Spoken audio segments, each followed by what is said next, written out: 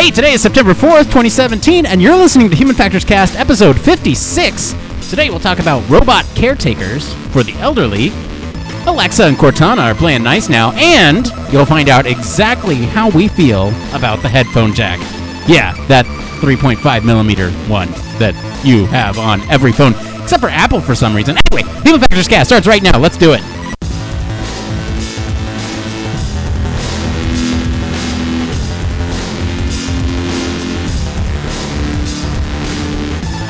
Welcome to Human Factors Cast, your weekly podcast for all things human factors, psychology, and design.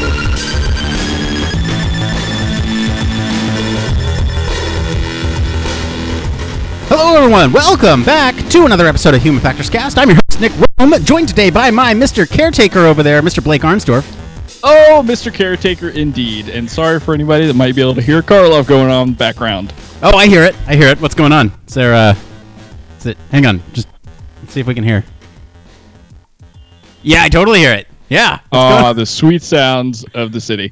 But yeah, it's I don't know what's going on. It just typically happens. But anyway, Nick, how are you? Oh man, I am good. I had a really busy weekend doing so just to give our listeners some context here, I'm a grown adult and I'm just giving them. Sure? Yes, I am. And I spent this weekend looking for Star Wars toys. Okay, explain. What do you mean? So, Star Wars fans have this thing that happens every year or so in September. It's usually the first Friday of September. They call it Force Friday, and it's when all the retailers put out all the cool stuff on their shelves, right? This is where that Sphero BB-8 came from. This is, they have this big push, this big marketing push before the movies come out. And sometimes they'll have like these little events. Anyway, I was out there. I was looking for toys. Surprisingly, you want to guess how much money I spent this year? I'd say like what, $50 maybe? Man, that's a little high. I actually spent only $20 on Force Friday this year compared to my $150 last year. So big difference. But anyway, I got to talk to you, man. There's this thing. Okay, so augmented reality. We know my interest in that, and it's pretty cool stuff. There's this little game, or I guess it was like a little mini event where you actually go out to these retailers and they have images of characters from the new movie coming up, and it's kind of like a collectible game. You go up and scan the code, and but the codes are embedded into the images, so you can't actually tell that they're code. I mean, I can because I know it is, but for kids, they kind of built it into the artwork, so that way you can't really distinguish what. It's not like a typical QR code. It's kind of like these dots that are arranged in a certain pattern. It kind of looks like a splatter. Yeah, I saw some of this like on the Target that's near me. Yeah. It had like just picture, or I guess like giant stickers of some of the characters from the stories. You got it, yeah. And so you go up to it with your Star Wars app and you just scan it and you get these little collectibles. And it's really cool because, it projects them into your phone and you can walk around them, and as long as the picture's in view. And I mean, it's pretty standard as far as AR technology goes, but I mean, it's pretty cool that they're starting to incorporate this stuff into marketing pushes and making it more accessible. All you need is the Star Wars app, right? And you just download this thing and it uses your camera and boom, it's there. It was a pretty cool thing. That is a pretty epic marketing experience for sure. That's really awesome. So I want to bring up two other things. I know we have a lot of banter to talk about, I see here. I want to bring up one more thing with Star Wars, and then I'll ask you how you're doing. But there's this thing this year, this new technology from Hasbro. Okay, Blake, do you remember when the Phantom Menace came out? There was this sort of technology called Comtech, and it had these little chips that came with the action figures, and you'd put it on this Comtech thing, and it used NFC, which was actually really interesting that it was able to use NFC at the time, right? This was late 90s, I think, when the Phantom Menace came out. And so yeah. So was this like playing the voices of the characters that belonged to the chip? You got it. Yeah. So it came with these little chips, and you put it on the Comtech reader, and it was 99 when this came out, and NFC was it was a new piece of technology, and so they've kind of updated. So they came back again, and they're coming out with this thing called Force Link, and it's basically like this bracelet that cuts off your circulation if you're a grown adult like I am, and these action figures, they come with chips, right? And it's the same kind of concept, except for now it's on your arm and it's embedded into your play. And I don't have any hands-on experience with this, but it looks like you can kind of make them say whatever you want. So it's enhancing sort of this experience for children when they play. Like, they no longer have to use their imaginations. They're actually getting lines from the movie directly on their arm as their action. Like, I thought it was pretty cool. That's kind of incredible, yeah, because now it's almost bringing whatever they are imagining to life just that little bit more, because it's like it's rooted in actual physical reality versus just their minds. Yeah, you got it. And I'm looking up details now to see if there's any information on this. Yeah, it looks like you just hold it up to the action figure and the ships. I think the ships actually have the chips built in, which is pretty cool when they make the sounds of the ships and stuff and the weapons. And man, it all seems really cool. And I wish I was growing up with these toys, because man, is this a cool thing? This is such a cool thing. I might have to be that grown adult that goes and buys these toys, because these are pretty cool. Anyway, man, what's up with you?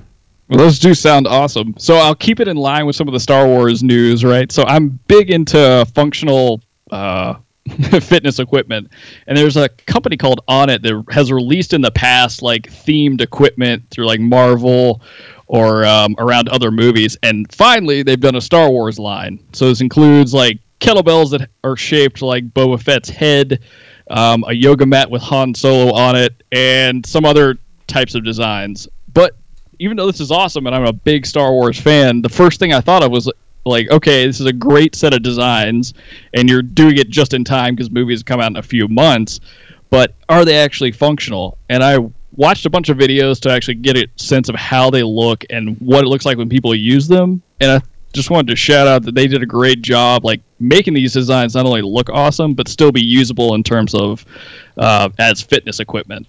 So they're not just like set pieces for your house. You can actually take them out and use them at the gym.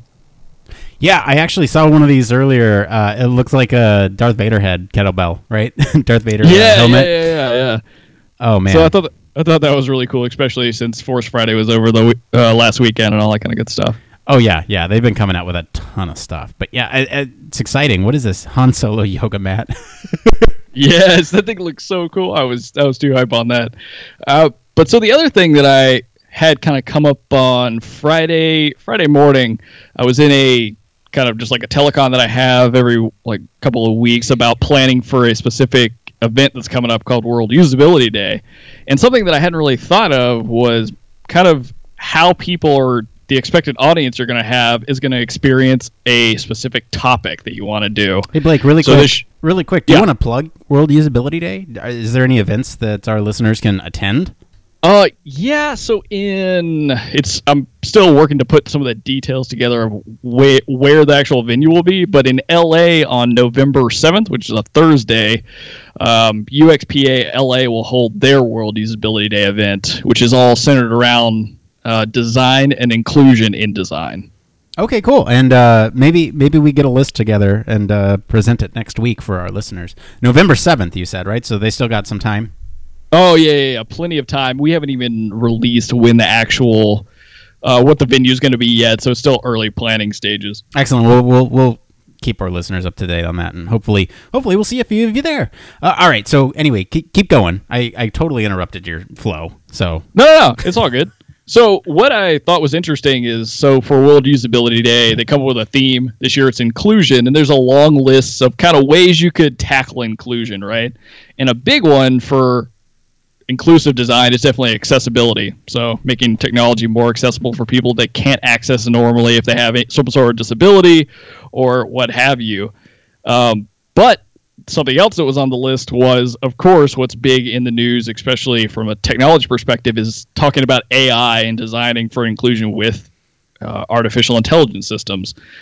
So something we had to battle with because we use these events to try and make money for our nonprofit so we can keep throwing events throughout the year that are free to the people that come.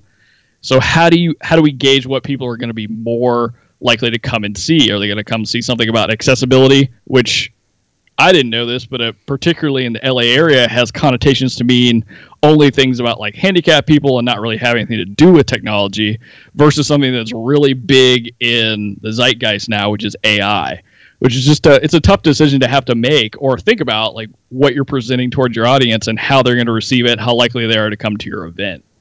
That's interesting. So you're almost talking about the meta sort of information around what you present, and trying to figure out the UX essentially of what's going to draw people in, right? Yeah, because it's one thing to put on like a great event that gives out a lot of good information, but at the same time, you have to play towards what's going on with the audience in your community. So it's a tricky balance, right? Because I'm a big proponent of accessibility, and when I saw that kind of like in the list of topics to talk about, I was really excited about it. But then again, we have to think about the balance between what are we going to get, or what are people that come to this event going to get the most bang for their buck out of, and what are they going to learn the most about, and what's appealing to them. And right now, like, there's other topics that might be more appealing. Right. Well, hopefully you hit the nail on the head and pick the right ones, but I guess that's part of the draw, right? I mean, some people will come for some things, and it's kind of like a specialized convention for our nerdy listeners, right? It's the difference between going to Star Wars Celebration, just Star Wars all day, every day today. It's the difference between going to Star Wars Celebration and going to, Comic-Con, right? Where Comic-Con is a mix of everything, where Star Wars Celebration is very concentrated, and you're trying. It sounds like you're trying to get this broad range of topics, kind of like the UX equivalent of Comic-Con, where you have a bunch of variety of different topics. And you almost want to bring people in from a variety of different areas, but still make it easily accessible enough to sort of entice just the average goer. Is that an accurate assessment there? Exactly, yeah, because we want to bridge the gap between like having specific sessions, I guess, that are targeted towards maybe either leadership or people specifically maybe in the AI field, to also having like a broad stroke, kind of like Comic-Con would, where you can go and see multiple talks or workshops about multiple events or multiple topics. So it's a fine line between like what are people interested in and how much can we dedicate the entire day to this type of stuff. So it's just another interesting conundrum when it comes to, I don't know, just design in general. And this is, again, kind of abstracted from the digital space. So I just thought it was cool to talk about. Yeah, for sure. Okay, I have one more piece of banter that kind of plays into our first story. So have you seen any of Westworld? I have not. Okay, so do you know the basic premise? I have a very basic idea of what it's about, but you can give the listeners a heads up if you want. Okay, so without spoiling anything, don't worry, this is Westworld spoilers free, and the seasons have been out for a while, so I'm finally catching up. And Blake, from our little conversation we had before the show, it sounds like you're going to catch up soon too, which is great. We'll have a lot to talk about. But essentially, the premise behind this story is there are... Oh, geez, how do I say this without spoiling it? There are robots that inhabit this world, right? And they kind of interact with the park goers. Think of it like Disneyland, but instead of Mickey Mouse running around and it's a human inside, it's a robot.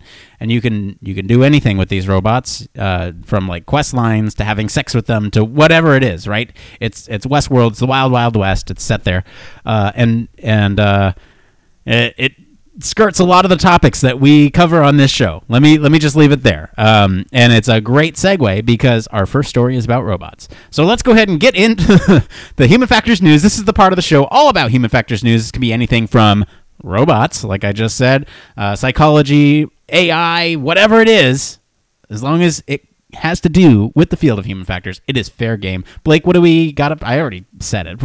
Blake, tell us the story about robots. Oh man, two excellent segues in the beginning of the show, Nick. I love it. All right, so like Nick said, we're talking about robots. So relying on a 300-pound bare-faced robots to help nursing home residents get out of bed in the morning is much more effective if those residents actually have a reason to get out of bed in the morning. So elderly people dealing with social isolation and loneliness are at increased risk of a variety of ailments, from cardiovascular disease and elevated blood pressure to even cognitive deterioration and infection. In short, being old and alone can in turn kill you. But robots aren't just good for improving elderly people's movement. They're surprisingly adept at keeping retirees socially, emotionally, and mentally engaged as well. So, Nick, this story was kind of, I don't know, insane to me, because I didn't realize there was that many robots that had been deployed kind of across the world, it sounds like, that are for specifically helping the elderly. Yeah. Oh, yeah. Yeah. There are quite a few of them, and I was actually just as surprised as you were when, they break down this list, right? They have Carobot, what is it? Osimo. They got Densao elder care robot. Like, some of these things, there's so many of them in this article. I'm trying to pick them out here from our show notes, and it's like, yeah, each one of them has their own kind of specialized task that they do. But I mean, there are some general purpose ones like the Osimo as well. But I put this in our notes because it is sort of this this transition from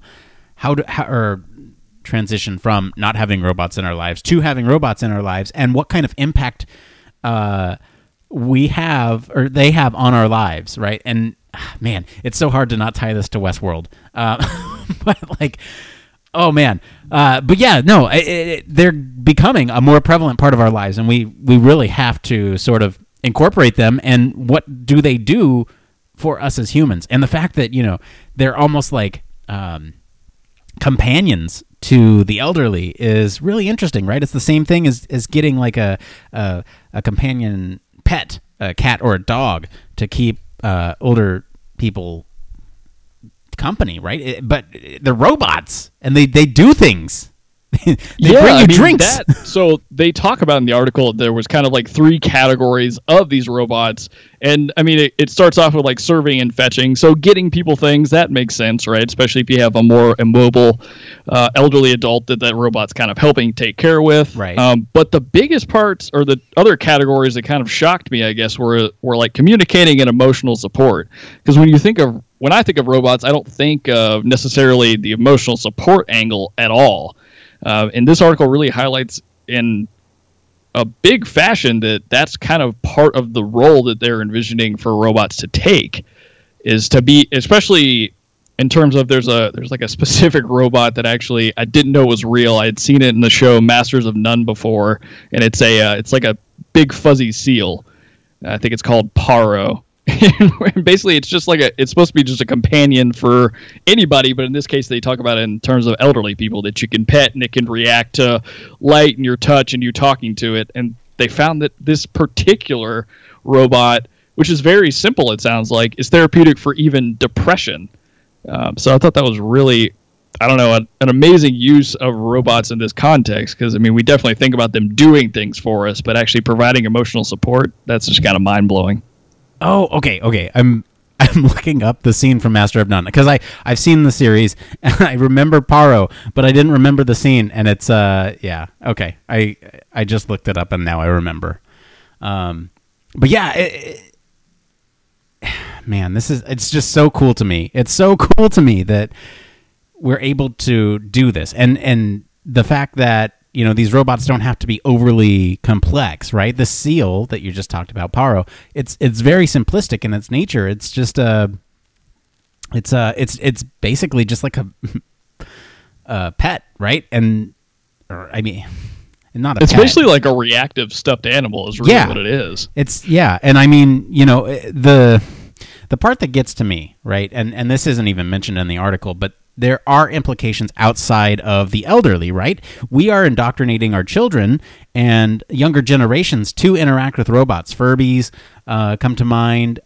Some of these even robotic, like I remember a robotic Pikachu from a couple years ago, right? We are sort of building these robots to interact with children.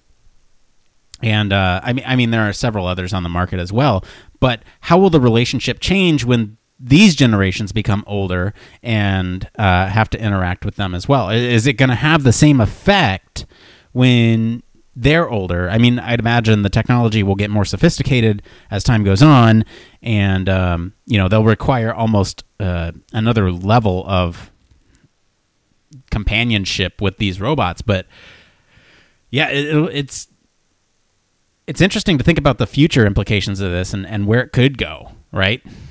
Well, yeah, because there's two like really big perspectives in this article, and I mean, so one of the robots they mention is Micro, and it's fashioned after just a dog, right? So it can do your basic functions of getting you pills or general companionship, but also this whole thing connects into like an ecosystem that would be within an elderly person's house if they lived alone. So it's basically a smart house with this companion that can act as your own in-home physician, kind of checking on you and having you react to it in order to know if it needs to contact somebody. And it also talks about like there's even cameras built in the entire house, so people could be watching you at all times. So there's perspective of like big time integration of robots into people's lives. But even at the very end of the article, they bring up a point from, I guess, a specific doctor in relation to these kinds of issues. Because a lot of this is talking about how seniors become isolated in their older age, and that kind of leads to depression, or even it can be correlated with more ailments and those kind of things. But it's as if, what are we doing here? Are we replacing people with robots, which is going to impound really social isolation even more, where you just form this relationship with a robot only? Or is it like we're kind of going about here, is it just going to change the way we interact with both people and robots as we get older, the more they're integrated into our lives? So it's an interesting kind of like paradox between technology and like just human to human interaction. Yeah. Man, you need to watch Westworld. You need to watch Westworld. You need to. Because, and our listeners who have watched Westworld, they know what I'm talking about here.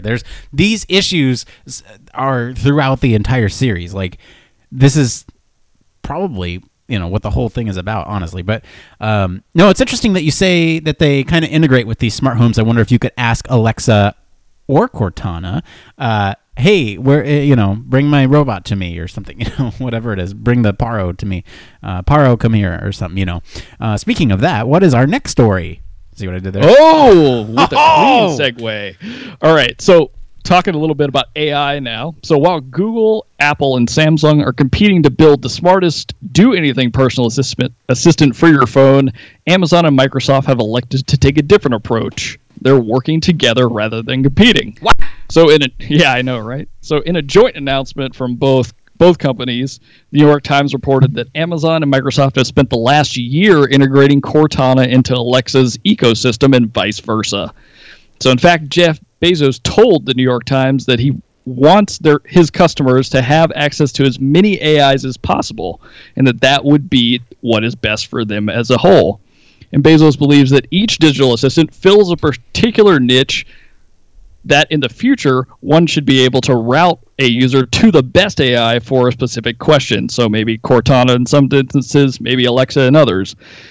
And further, according to Microsoft's press releases, this interoperability between the two AIs will be available later this year. So, Nick, I mean, I'm kind of shocked, one, that we're seeing companies work together, because it seems like they like to silo from each other and be more in the competing realm. But I think it's a really smart move from Amazon and Microsoft, especially in the realm of trying to improve just AI in general. Yeah, I was really shocked by this news, right? It's rare that you see these big tech companies actually working together to sort of make their products and services interoperable, right? So that was the first thing. And then I was like, okay, how does this work, right? And so the way it does work is you kind of have to ask one of them to open the other. And that, to me, is a little clunky, right? So you have to say, "Hey Alexa, open Cortana," and then open my Outlook, check my Outlook calendar, right? So that's one way you can interact with it. And then Cortana, open Alexa, order something from Amazon.com. It just seems clunky to me. And in the case of like an always listening device, it seems like maybe the keyword should be, recognizable.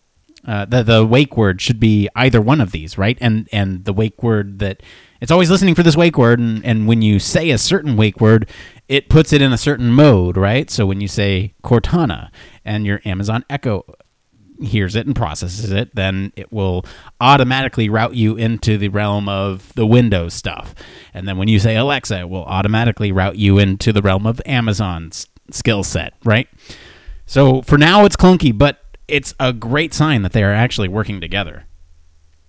Oh, yeah. I mean, I really think that the digital assistant, like, that fills a particular niche. So in this case, maybe let's think of Cortana as being able to do a lot of things for Microsoft. If you use Microsoft and then Amazon for everything Amazon, I mean, it makes a lot of sense to have them. But I totally agree with you. The way that they're trying to go about it at first crack, which this is the first attempt. I mean, you got to do what you got to do. Of having one open the other seems really clunky. Like, I truly agree with that. And I see what you're saying about having the specific wake words for them, but I would hope that the eventual goal for this is if it hears a user ask, let's say, hey, I want to check my email, that it knows, like, okay, I need to have Cortana do this, or I just need to open this through Microsoft.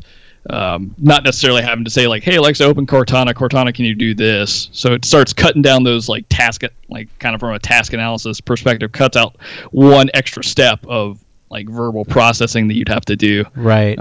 But again, I think it's great that they're working together, and it would really be nice to see, like, all of the conglomerates work on this problem in the same space. Like, even if you have to figure out how to, like, keep things proprietarily separate, but I think these great big giants that are working on AI, especially like personal assistants, they would really benefit from, being in a think tank together. Right. Yeah. And, the whole clunkiness of, asking something else to do something for you, that's prevalent right now, even. So Alexa has skills that you can enable. And you have to say, like, Alexa, open this skill. And then that skill has specific commands, right? Where in a perfect world, it would you could just give it the commands from that skill. You don't even have to put it in that mode, and it would understand what your intent was, right? But there's a lot of ambiguity around the English language and language just in general, right? And so... yeah. It's a real challenge, and so I think that's one way that the developers get around that ambiguity of saying, hey, Alexa, play my music. Well, from which source? Do you want it from Pandora? Do you want it from Spotify? Do you want it from Amazon's music? Do you want it to play from your phone? Like, what mode do you want me in, right? And there's no right way right now to set preferences. When you ask her to play something now, it just pulls from Amazon's library, but there are ways that you can access other libraries, and it's pretty clunky, but it's also, for something like this though, where you're asking it a simple thing like check my email, where it's possible on one platform but not possible on the other, it seems to me that it should just, at the very least, just listen for that other wake word. Now, you were right in saying that this is great for these companies to come together. Now all we need is Apple and Google to hop in, and we got Alexa, Cortana, Siri, and OK Google, and we're good to go, and we got everything there. Well, I think the desire there too would be to almost make just one ubiquitous assistant at that point, if we could get them all to work together. Yeah. I mean, I don't think it's entirely out of the realm of possibility. We might even have a third-party thing that accesses all these different APIs and web services, right? That kind of routes it accordingly. When you ask, like, let's say it's a new service called Teddy, right? And you say, hey, Teddy, check my email, and it automatically knows to go to Google, because that's your thing. there. But you use Amazon for music, and you use Cortana for work stuff, and you use, and it automatically goes based on your preferences. And there's a lot of setup, sure, but it does it.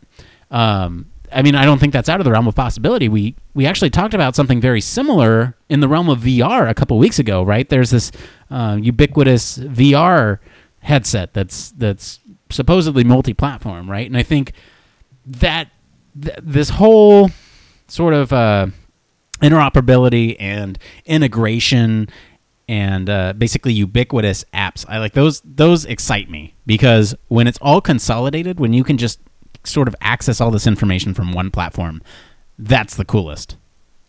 Oh yeah, and I think it's a lot more possible than maybe it's being allowed to function right now, because I know that a lot of apps are collecting usage data as you use them. So even from just your phone's perspective on data, it collects on what you're doing. It could make simple choices about, like, hey, I use, for instance, for me, hey Siri, give me directions to this place. Well, it knows I use Google Maps, so it would pick that one over another. There's ways to at least do it based off of what the data that we have now is. But I really like your idea of, let's get somebody that's like the third party observer that allows all these to connect together. I think that's really the way of the future. Hey Blake, you want to start a business with me? Yeah, let's go. All right, let's do it. What do you want to call it? Let's call the wake word Blake. All right, and we'll call it Nick the Assistant. Yeah, Nick the Assistant, the wake word's Blake. Most unusable AI ever. Nick. Damn it, it's not waking up. Oh, because the wake word's Blake. I don't know why. These were made by Human Factors people? This is awful. That sucks. All right, well, do you have any other things to say about the integration between Alexa and Cortana? I just think it's a great first step. Hopefully over the next couple of years we'll see less of the, hey, you do this, and more of just like, hey, I want to check my email.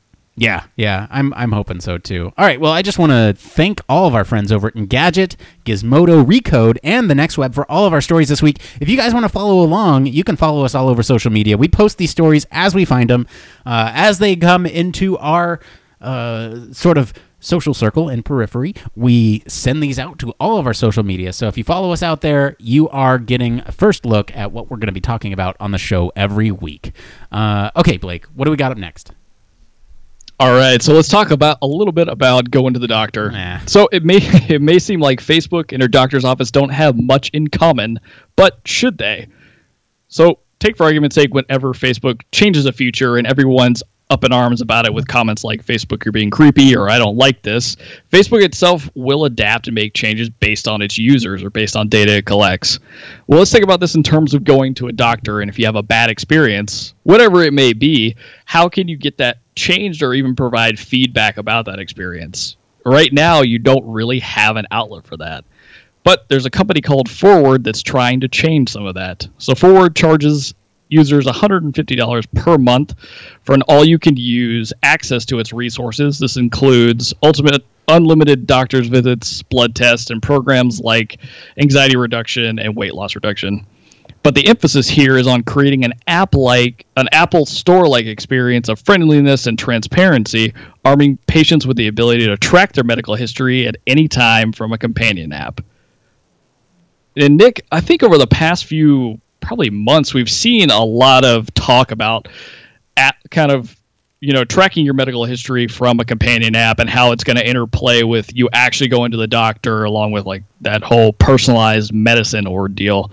And I think companies like this are starting to move in that direction.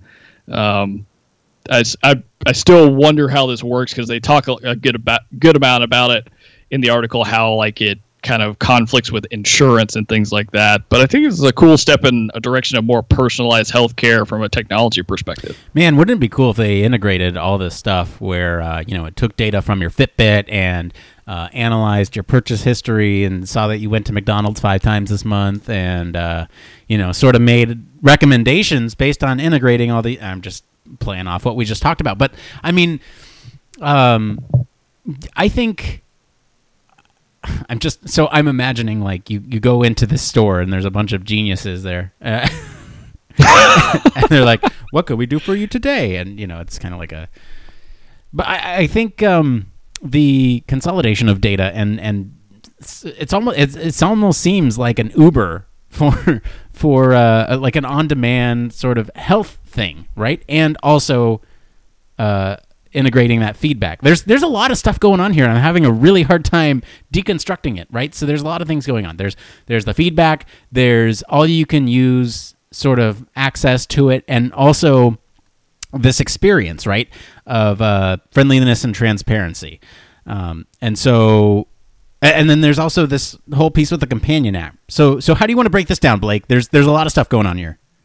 Yeah, so I think like the biggest deal is kind of how it changes how people view going to the doctor, right? So their real goal in terms of as a company is to encourage people to take a more proactive role in their health. So tracking data that they get from various sources, and hopefully, like you just mentioned, it would be at some point, of course not now, like an all-encompassing, not just maybe how you're moving, but what you're putting in your body and that kind of stuff.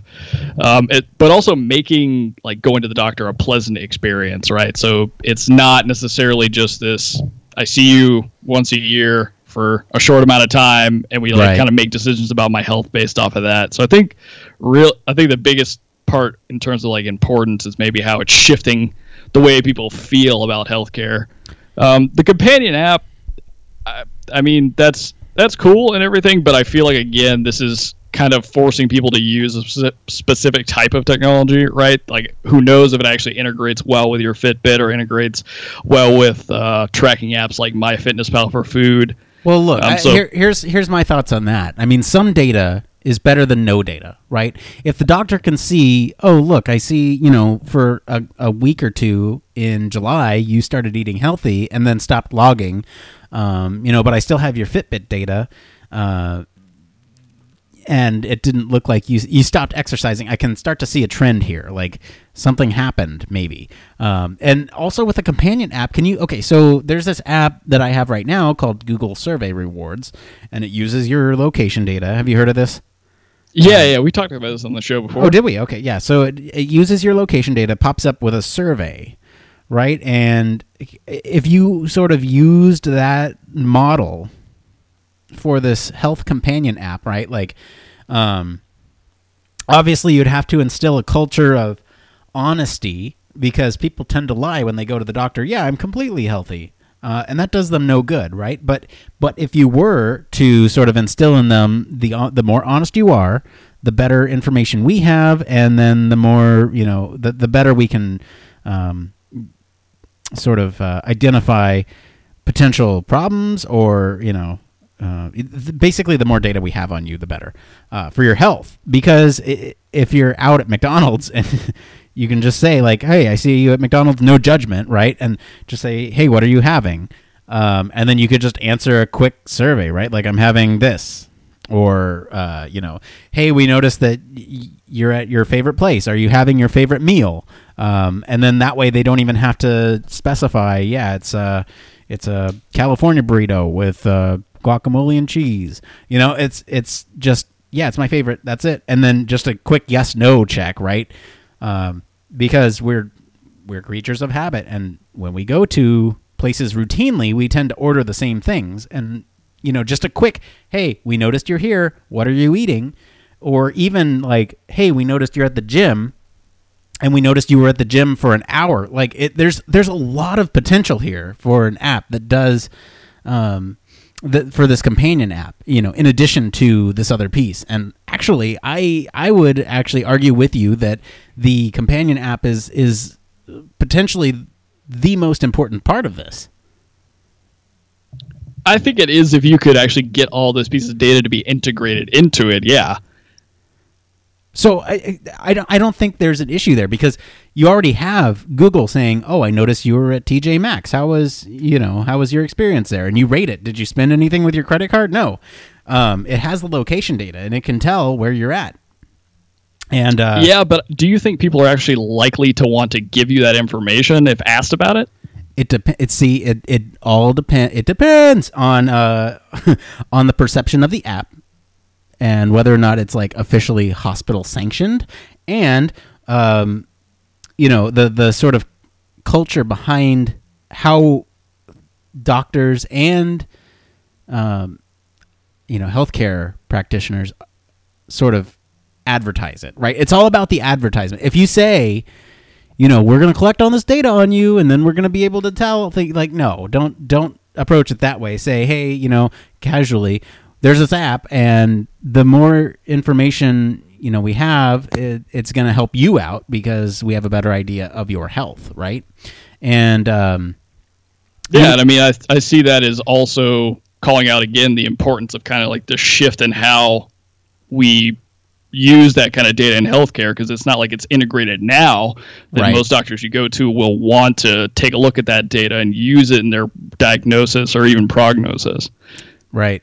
Yeah. And yeah, I mean, it would be, I'm like on this kick right now of just integrating all this stuff. Right. So we talked about the Amazon and Cortana thing. I'm just thinking now, like, man, you could hook up anything to this. You could hook up your PlayStation account and, I noticed you were on PlayStation for 12 hours yesterday. Did you even move? Well, your location data said you were in the same spot all day. Like, but your Fitbit says you were working out. So, were you working out while you're watching TV? Well, I don't know. There's so many cool applications, and it's just a matter of. Do you want to start a business, Blake? I think this is the second business of the show, but yes, I do. We were just giving people away ideas. You're welcome. You can write all royalty checks to Human Factors Cast, Patreon. Okay. All right. So, are there any other things that you want to talk about with this thing? Because I don't want to say we beat this thing to death, but there's so much here that I don't know if we can cover it all in one show. No, there's so many implications to it, especially from data and changing how people think about healthcare. But it was a cool article. I was glad we were able to cover it. Yeah, I mean, that was a good find, man. You found that one and asked me for my opinion, and I was like, yeah, let's do it. All right, what's up next? All right, so we're talking about that age-old or year-old conundrum about should we kill the headphone jack? No. All right, show's over. Show's over. That's it for today, that everyone. Was easy enough. If you want to, we're done. No, I'm just kidding. I'm kidding. Show's not over. Show's not over. Don't leave yet. All right, go. All right. So about a year ago, a trend began with phone makers removing headphone jacks from their smartphones. Many hoped that this would just be a passing fad, but it looks like we're still in danger of losing one of the most essential features of our phones that they offer today, and that is the headphone jack. So in an interview with Verge last year, Lay Echo's president of R&D, Ying Jin, commented saying that ditching the headphone jack and going USB-C only didn't impact the manufacturing process or the gadget maker's ability to save space in its phone design. Okay, Nick, so I have a feeling you've got strong opinions about removing the headphone jack. Don't do it. Don't do it. Why? Well, it's been around forever. I mean, okay, so their whole argument is that it takes up less space, right? And that's not necessarily true. So, I mean, you said Lay Echo's president said this, and I think that's true. If there are other phone companies out there that say no, there's literally no space savings when you take away the headphone jack, and it's something that headphones right now are fairly ubiquitous. You can plug them into any device except an iPhone. You need an adapter to plug into your iPhone that you then plug your supposedly ubiquitous device into, right? We're not at that stage yet where we can walk around with Bluetooth headphones and, the battery doesn't die and they're powered by your skin or movement or whatever, and you just don't have to worry about it, right? We're just not there yet. Maybe in the future, sure, but right now, no. Let's get the technology there before we move on to this whole nother paradigm. It's something completely different, like the change from tape cassettes to CDs. That was a change, but what was consistent across that change? Well, the headphone jack, right? That didn't change. It was just the way of playing the media. So I don't know, man. Like, I just think we're not ready for it yet. Technology isn't there. Society isn't there.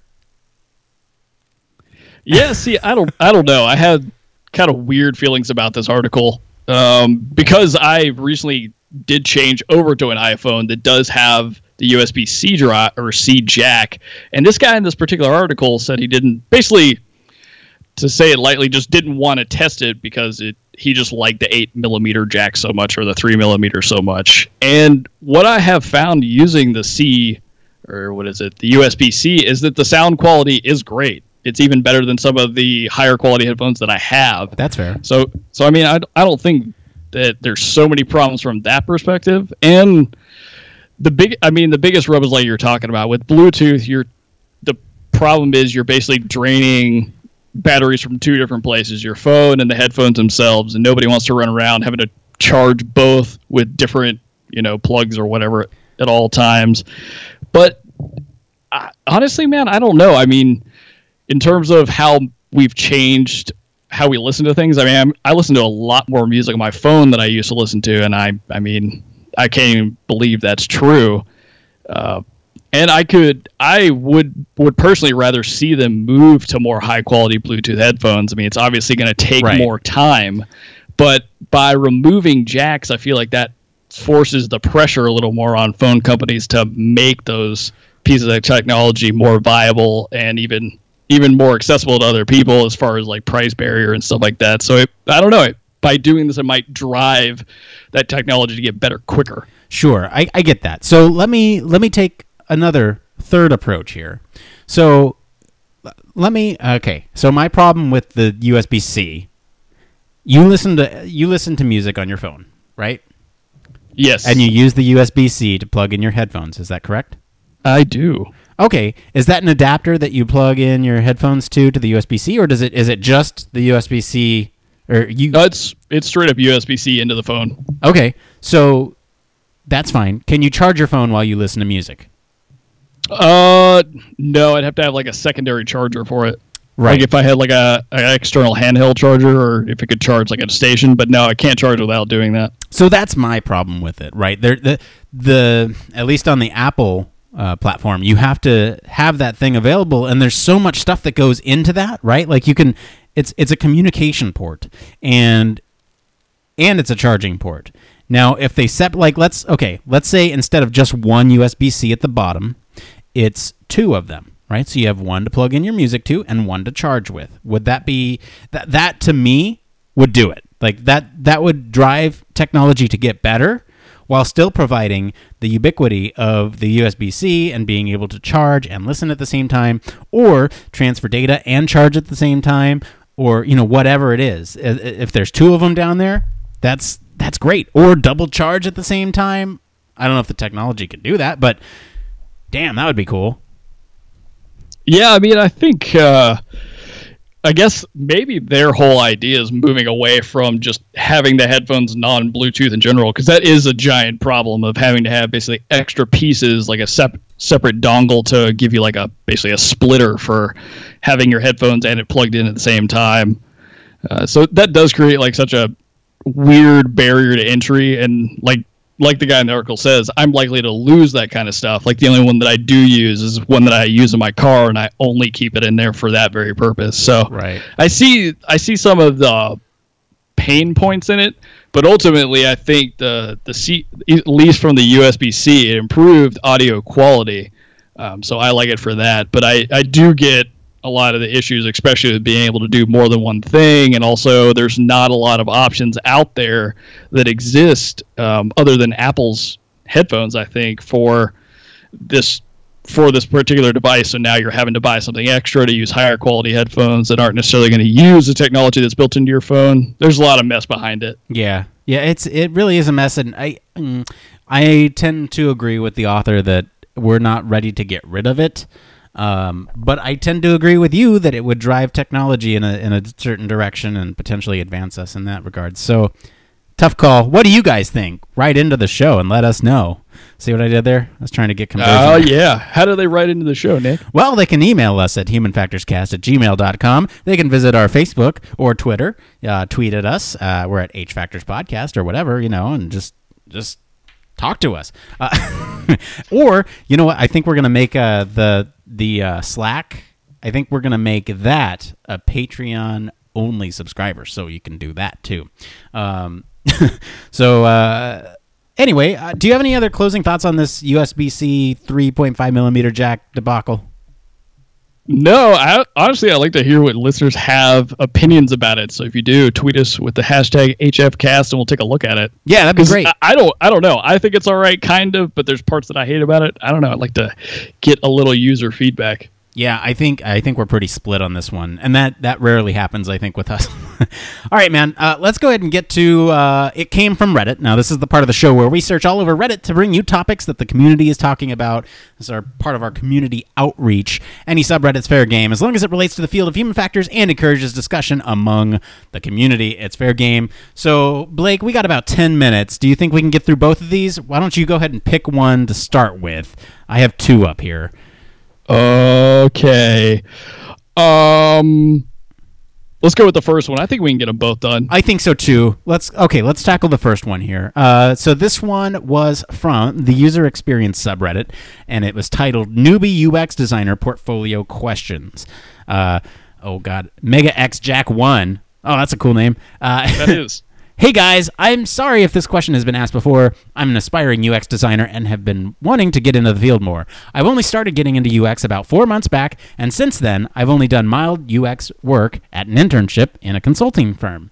My school's career fair is coming up, and I'd really like to come up with a portfolio before then. Hence, I have two questions that I hope I can get away with, or that I can get help with. 1. If I don't have any prior experience in UX and would like to do case studies on certain websites, what are the most important things I need to take note of? And 2, I'd really like to show my work that I've done in my internship on my portfolio, which was a redesign of an internal sales program for the client. However, it is classified information. How should I go about displaying it? Okay, Blake, let's break this down. So number 1, if I don't have any prior experience in UX and would like to do case studies on certain websites, what is the most important things I need to take note of? I would just be very explicit about the process you use. So really describe how you go about why you want it or why you're making certain redesign decisions about a website. To do that, I would personally go look up through either Medium or just straight up online search. Look for really good UX portfolios that do like case study breakdowns of website redesigns and kind of use that as a guide to help you get through it. Also, if you're going to make like redesign mock-ups, one thing that I think is really helpful is not to crowd your portfolio page with too much of like all the mock-ups you ever made. Just kind of show the steps you use. So if you're sketching, show sketching. If you do wireframe, show a wireframe or two, and then show kind of like final product, but allow people to have access or download the work that you've done, maybe through like a slide share or just like a Google slide. Dang it, Blake, you took my answer of show the process. I mean, yeah, it's all comes down to showing the process, but also showing the reason why you feel the changes must be made, right? Like, what is the sort of return on investment for the user? Why is this a more efficient way to organize information than what they have now? And chances are, if you're doing case studies on certain websites, these certain websites may or may not have already done this research. And so it's important to pick out ones that you think may be kind of low-hanging fruit or maybe not. Who knows? It could be a tech giant. It could be Amazon, for all I know. Maybe find a better way to display results other than faceted filtering or something. I don't know. But the explanation of why it's good or better than the way it's laid out, right? You need to include the process and the rationale. That's a really great answer, Nick. Your answer was great too, Blake. Woo! Should we answer number 2? Let's get to number 2. Now, this is the reason why I picked this question, right? So let me remind our listeners of number 2. I'd really like to show my work that I've done in my internship on my portfolio, which was a redesign of an internal sales program for the client. However, it is classified information. How should I go about displaying it? Now, I'm imagining this is behind an NDA or something. It could be classified information if they work for the U.S. government. But this is a real challenge, right? So what information is classified in your example? And is there a way to just lorem ipsum that stuff and show the layout, show sort of a general idea of the content. So instead of saying, the header is this classified, you can say it's placeholder text, or you can just replace that information. Is it the design itself that's classified? Because that's a little bit more tricky. You still might be able to get at the process and how you did it, but the work won't show the finished result. So it gets a little tricky if that's the case. But if you're just looking for so this is a really weird example, and I actually saw this a couple years ago. Someone was asking, I've done UX for an adult website, and I obviously can't show my work to prospective employers. And, someone provided the advice of just change the color scheme, change the name of the website, and say, it was for browsing cat pictures or cat videos, and, just replace the content. People may be able to deduce what it was, but it's all about the process and showing the results of the process and kind of how you got to there, right? That's the most important part. So it's less about the information and more about what you do to get to that point.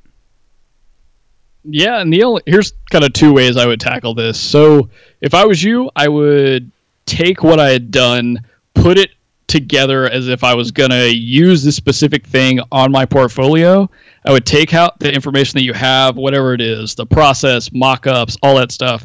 I would go try and set up a meeting with somebody who is above you, either a manager or whoever you can get at the company that would be able to tell you, looking at it, like, hey, you can't use these portions of it. This is what maybe you could replace it with so that you can still show the process of what you did. But I would have a conversation with the people that you worked with, because I get that it's classified either because of, like Nick mentioned, like government classification, or it's proprietary stuff that's to be released. But likely the people you worked with will help you kind of figure out how to go, especially if this was an internship and you're now moving on to go do other things. Like, I'm sure they'd be more than happy to help you out. If that is not the case, and I know you were kind of on a limited time stretch, so you may only be able to do the website case studies for this round, but I would really encourage you to get on Reddit, and especially the specific subreddit we use. So that's self.userexperience. Hey, they are on user experience subreddit. Oh, yeah. Okay. So they're already there. They're already there. Yeah, but what I would do is I would look for posts when people are asking for help with their websites, their apps, whatever. You're saying use the search function? Yeah. Well, no, I mean, I've so through our Slack app, I've actually gotten to work with developers of apps because I wanted more portfolio pieces for myself that were more UI design than analysis and methods driven stuff. So I actually used an example that came up on the user experience Reddit, said, hey, I'll help you out with building your UI, and they're potentially going to actually use my designs when they finish development. So that's another way to go, is just check out Reddit, look for people that want help. There you go. There's a couple other websites. I think 99 Designs. Does that sound right? There's basically sort of do me a favor websites that you can sort of not outsource your work, but what's the word I'm looking for? That you can do work for other people who are looking for a specific talent, right? So take a look for those. I think 99 Designs is one. I'm not sure. There's other freelance websites out there that may or may not take your design, and they crowdsource solutions to their problems, and they pick one, and the one that got picked gets money or whatever. So there are ways to do it. But we got a couple minutes left here, and I want to get to this next question here. Do you have any other advice here for what was her name? Mega X Jack 1. Yeah, definitely do the 99 Designs bit, because it actually will. It's like you just said. It's basically a competition for a design, so you'll actually have to design something whether it gets used or not. So show the process with that. That's an easy way to go. Yeah. All right. Let's go ahead and get into this next one. This one's an interesting one, and I'm really curious on your take on it, Blake.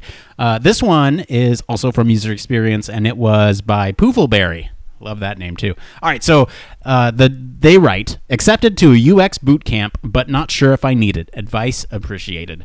They go on to write, I've been accepted into General Assembly's UX immersive program. However, I've had conversations with a few UX researchers and designers in real life, and many of them have said I don't really need to do the boot camp in order to build a portfolio or even to get a foot in the door given my educational/professional background. I'm wary of that piece of advice because these people have master's degrees in HCI or industrial design. Hey, here's my background. Master's in sociology. I have training in research methods. I'm skimming here. 6 years of professional research experience in digital marketing / advertising analytics. Experience with front-end development. I'm pretty good with design tools like Photoshop and Illustrator. And they go on to say, ideally, I'd want to be in a more research-focused role, which plays well with my background anyway. Right now, I have a couple of options. Go do UX/DI and utilize the network and career resources of General Assembly. Do a HCI certificate program instead from a local university that is known for their HCI program. And the last one is F it, do none of the above, learn on my own, build the portfolio, and hope for the best. What would you do? So, Blake, UX boot camps. So loaded. This one's kind of interesting because I wouldn't have expected somebody with this much experience to be having this question. What I would say is you hit on exactly the only reason I would go through this in your case, which is for the connections that can possibly give you. Right. But it sounds like that you've obviously already been talking to designers and that you have some good experience, especially if you just want to go into UX research specifically. Because I mean, if you've had this much experience, you say like 6 years in digital marketing and advertising analytics plus client facing experience, that's enough to probably get you in the door. And if you've been teaching yourself or somehow figured out how to do front end development on your own, plus you know how to use some of the prototyping tools, man, I would put together a portfolio on your own and save yourself the money. That's because I know GA can be super expensive. If you have the time and the resources, can't hurt to get an HCI certificate. But I don't know that it's absolutely necessary. I think between the people you already know, talking to them and having them review your portfolio as you build it, plus just being like research focused as you are already, I think you can get your foot in the door pretty easily. I'm surprised, Blake, you didn't plug any meetups. I think that might be more valuable to you if you're looking for just those connections, right? And those oftentimes are free. So you may be able to, get away with that networking opportunity at those meetups instead of going to a UX boot camp. And honestly, a lot of the people at UX boot camp are people who sort of need assistance with their portfolio building, right? And so, or if you're like completely switching careers, but it sounds like this guy has a lot of relevant deep roots in the analysis portion of what like UX research would do. Right. Yeah. Relevant background experience. So yeah, I say don't do it. Maybe do the HCI stuff, but yeah, if you're I would go with option 3. F it, do none of the above, learn on my own, build the portfolio, and hope for the best. And attend meetups. I'll just add that to it. And you should be good to go. Sounds like a winning combination for sure. All right. Do you have anything else, or should I close this out? Let's close this sucker out. Let's get out of here. All right, that's it for today, everyone. Let us know what you guys think of the stories this week. Did you like them, hate them? Let us know. Also, if you want to write in to us and let us know any topics that you think we may have missed or news stories, all that stuff, you can follow us all over social media. Head on over to the Human Factors Cast LinkedIn, Facebook, or Twitter at HFactors Podcast. You can join the discussion on our SoundCloud or send us an email at humanfactorscast@gmail.com. If you're feeling saucy, leave us a voicemail at 901-646-1432. That's 901-646-1HFC. HFC, short for Human Factors Cast, if you haven't figured it out already. All right, you can also support us on our Patreon at patreon.com/humanfactorscast. One of the rewards for that coming up soon is going to be joining us on a custom Slack channel where you can chat with us 24/7. Be sure to like, subscribe, review us on Apple Podcasts, the Google Play Store, or your favorite podcast directory. And of course, you can always reach us on our home of the web, humanfactorscast.com. Mr. Blake Arnsdorf, what did I call you at the very beginning? Caretaker. Thanks for hanging out with me on the show today. Where can our listeners find you if they want to ask you any questions about UX, psychology, design, whatever it is? Of course, you guys can ask me about anything that Nick mentioned, and Hot Dog Banter at Don't Panic UX. Get anybody talking about hot dogs with you? Unfortunately not. I thought that some people would jump on that, but not recently. Go talk with Blake about hot dogs. As for me, I've been your host, Nick Rome. You can find me on LinkedIn or Twitter at Nick_Rome. Thanks again for tuning in to Human Factors Cast. Until next time, what is it, Blake? It depends. It depends! Robots, caretakers, Star Wars toys. Got anything? No to UX cert programs. No UX cert program. Show the process. Portfolio! 3.5. Spacecraft, railway locomotives, nuclear submarines, healthcare, jet aircraft. These are all examples of highly technical systems and organisations, and all have one particular thing in common. They all involve humans. Humans who want to do amazing things and are using technology to achieve them. They all have something else in common. They have amazing people ensuring that the users who are involved can do what they need to do, are safe when they do so, and have the optimum user experience. These people are Human Factors practitioners, and on 1202, the Human Factors podcast, they talk to me, Barry Kirby, about what they do, sharing their career paths, highlighting their ideas and best practices, and fundamentally raising awareness of our discipline. Find us on 1202podcast.com, on social media, and on your favourite podcast directory, because it's more than just common sense.